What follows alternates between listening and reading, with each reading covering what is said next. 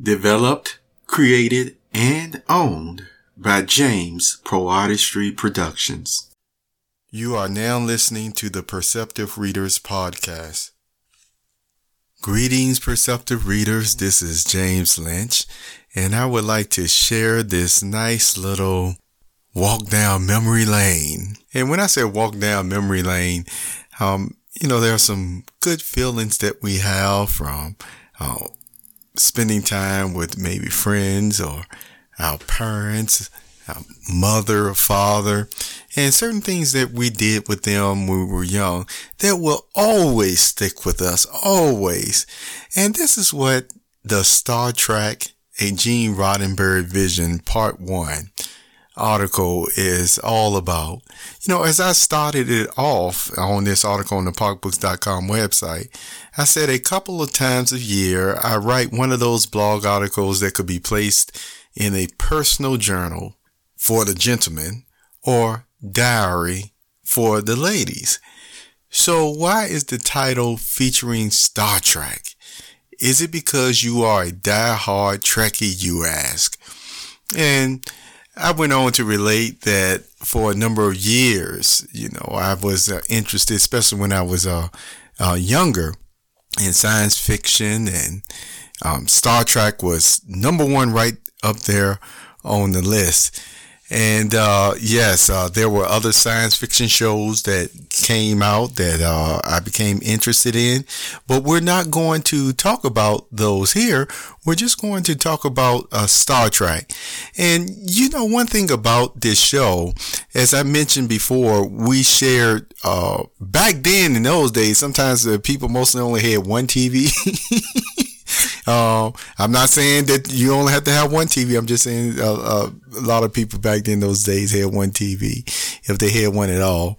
And if it was color, all the better. And so the whole family just had certain shows, there were like only 3 networks that they would sit around and they would watch. And Star Trek was certainly right up there for a lot of families that sat around the television set. One thing I remember, though, after some episodes, depending on whether I went on a drive somewhere with my father or not, the conversation would still go towards maybe an episode that we watched together. And then he would actually jump from that episode, talk about maybe a social issue, which Star Trek dealt a lot in, Gene Roddenberry's vision. And that's why this article goes into what was his thoughts behind it. And also videos are highlighted on the website so you can see where his mind was at, because he affected a lot of people just with his on uplifting thoughts on the way that he viewed the world, at least in the future, what could be a possible future. So let's talk more about this. As I read the article, I went on to write and said that Star Trek in particular struck a chord with me. Science fiction, which I put the definition, this is fiction dealing principally with the impact of actual and imagined science on society or individuals, or having a scientific factor as an essential orienting component. And this is from the Merriam-Webster Dictionary. That's where I got that from. Now, in the heading, Star Trek, a Gene Roddenberry Vision, it starts off like this. Gene Roddenberry debuted the original Star Trek in 1966. You can see from his screenplays a sincere desire to have a future where humanity, at least on Earth, got along together as a whole. Utopia, you may say. Well, yes, it seems. He at least wrote a strong leaning towards it anyway. Utopia, here's another definition. A place of ideal perfection, especially in laws, government, and social conditions. And this is taken from Merriam-Webster Dictionary as well. Next paragraph. Now, people who have meditated on all the barriers to Gene Roddenberry's vision in his writings will readily acknowledge, isn't this the beauty of science fiction? You use your imagination and dreams and write until your seemingly far-fetched thoughts and love of humanity ideals materialize. William Shatner's character. William Shatner played the character of Captain James Tiberius Kirk. He was a bare-knuckles brawler at times who would not start a fight, but would finish it with everything he had at his disposal. By the way, he possessed a lot of charm, so there were scenes of romance in more than a quarter of the episodes every season for the character of Kirk. If I correctly recall, some may ask, you sure Kirk wasn't romancing a decked-out attired lady every episode? My reply, there are other characters who also screen-acted scenes of amour written into the episodes, you see. So from that brief description, you can ascertain William Shatner's character of Kirk is an alpha male warrior with a strong sense of protecting the pack. Yet, it was still through this captain Mr. Roddenberry used him to make significant speeches on social issues at the time, but placed them in a universe and future far away. And then I put in 2 clips where William Shatner shows Kirk's passion, as an actor, and the side of indignation, and when he also lost his best friend. Yeah, before I move on in talking about Captain Kirk and William Shatner, who was actually cast in that role, in real life, if you check out William Shatner's social media, you will find out what his interests are. You will also see the many different sides. It's almost like the same sides that you saw him act out in Star Trek. I mean, you can tell, yes, these have come from this man, William Shatner, not just only in acting, but really you can tell they come from his heart. So you can tell that character, even though Gene Roddenberry created it, he certainly brought Captain Kirk to life. Do you see what I'm saying?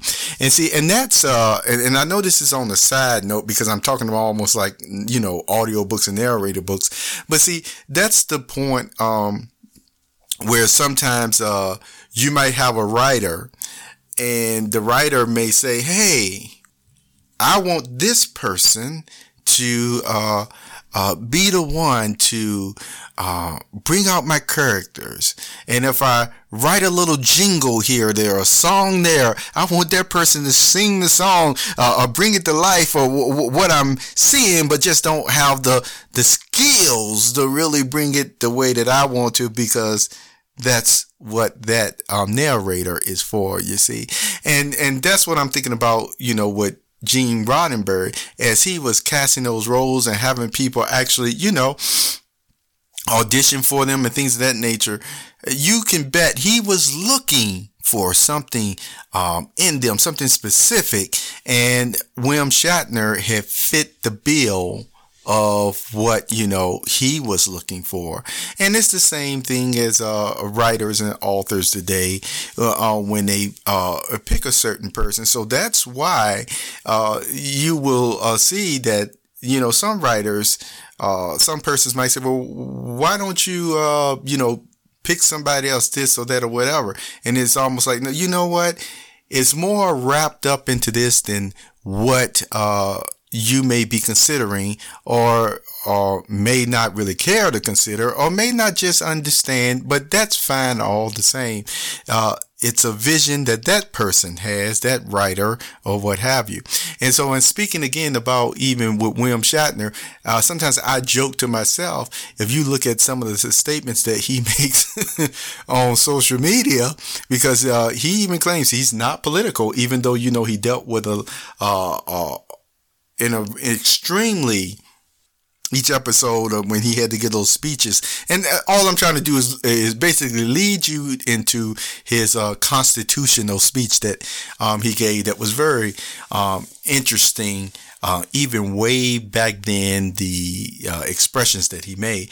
But again, if you follow him sometimes on social media and things of that nature, you will see that he can be very no nonsense at times. And I'm sure most likely he will say justifiably so. And I'm certainly not here to even argue with him. I'm just letting you know that you see the wide or many facets of his personality. And sometimes I say, maybe it shouldn't have been Captain James Tiberius Kirk. Maybe Gene Roddenberry should have just named him Captain William Shatner and put that in the show. Okay, I don't know if I got too many laughs or not. I probably got one, because I do have a couple of you, you just laugh at all my jokes, and sometimes I don't know if it's just so I won't feel bad.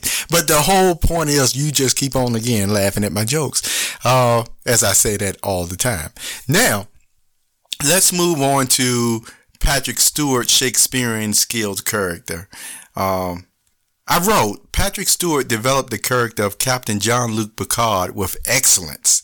And boy, I really mean that. I mean, I could just go into, especially like back in the late 80s, early 90s, something like that. Some of his speeches too. Now, his experience of acting with the Royal Shakespeare Company displayed itself from the very first episode of Star Trek, The Next Generation. Though Patrick Stewart's character, Captain Picard, knew how to defend himself and others as a brilliant strategist, he often used master diplomacy skills to avoid and get out of conflicts. The episodes maintained a balance on developing all the main cast backgrounds and interests. Hence, the writing did not utilize Patrick Stewart's role of lead in the majority of scenes for each episode. I will now leave you with a montage of speeches in the next video, which I did. You will notice that these written words of a sci-fi future have been and still are echoed this present day. Now, questions on whether or not morality is important to the well-being of any group and any society. Or what are we talking about? See, you're going to see him talking about basically ethics. And in this one paragraph where I was talking about it, I put a few expressions even about the good book and the Almighty God himself, what he has given mankind. I'll just let you read that as you like, again at pocketbooks.com. Now, during the series dialogue in Shakespearean cadence, Patrick Stewart animates Captain Picard's character to ponder moral and ethical questions. What happens when an individual ignores such questions? And I went on to actually put the definition of ethics so you could really have the flavor of where this character was coming from, which, as I mentioned with William Shatner, you certainly know that I'm going to say Captain Picard, Patrick Stewart also knows what these words and definitions mean to actually portray the spirit into the character of deep passion and meaning, you see. So anyway, I'll go ahead and I will read what ethics says, and this is from an online source. But notice it says ethics, The field of ethics or moral philosophy involves systemizing, defending, and recommending concepts of right and wrong behavior. Philosophers today usually divide ethical theories into three general subject areas: meta-ethics, normative ethics, and applied ethics. Meta-ethics investigates where our ethical principles come from and what they mean. Are they merely social inventions? Do they involve more than expressions of our individual emotions? And that's very important. And meta-ethical answers to these questions focus on the issue of, catch this point, universal truths, the will of God, the role of reason in ethical judgments, and the meaning of ethical terms themselves. And so after this, it goes into recommending you read part 2 of Star Trek: A Gene Roddenberry Vision. But I just want to emphasize that as humans, we have so many different facets to ourselves. We have so many different emotions and personalities, what make us happy, what make us sad.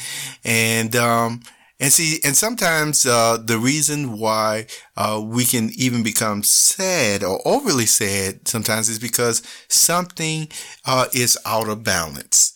Something has become out of balance at times, not, not all the time, but something has become out of balance, whether it's chemically, or whether it's because of what we are experiencing in life and things of that nature. And yet, how do we pull ourselves out of it? Well, we do things to actually put ourselves back in balance. Sometimes we say, hey, I just got to take a break. Sometimes I need a vacation. Hey, I need to pray. All sorts of, I need to feed myself in another way. Or I just need to just laugh with a good friend. So all of these make up us humans. And I'm sharing this with you because that's one thing that writing and reading and even enjoying science fiction for some over the years, once again, this is just giving you the reason why so many persons have enjoyed it, is because even when they felt like things were not a happy day or things were just a dreary day for them, some persons could go or watch a show, or really, like I said, back then in those days, there were even books that you could buy, science fiction books, and you could just enjoy yourself and exercise your mind and your brain and things of that nature. And this was not to take the place of the good book either, because I'm a strong advocate. If you ask, I was just asked that just within the past 24 hours about what was the latest book, that I read. And all I can just keep on saying to myself, I read the good book more than any other book. But see, that doesn't still mean that, let's say, a book or something like that catches really my eye, that I say, hey, this would be a nice getaway for a weekend one day, or something like that, where I go have a good time and also read at night or whatever. But anyway, it's just something to let you know. So I hope you enjoyed this. I talked about this one time before this article, but I wanted to talk about it again because this is the part 1, and I have not, though, I don't think, really talked about the part 2 of the article, which I think would really be a good thing to do to prepare for in the future on an episode of the Perceptive Readers. So thank you for being here. I hope you enjoyed yourself, and remember, may you always have a pleasant, heart and mind, spirit. No matter what is going on, may you always have a wonderful time time with yourselves, and also share it with your loved ones, and be kind to even strangers. Do the best you can. Take care. You have just listened to the Perceptive Readers Podcast. Remember, until next time, if you read something that encourages you to improve or enhance your life for the better, it becomes your reality.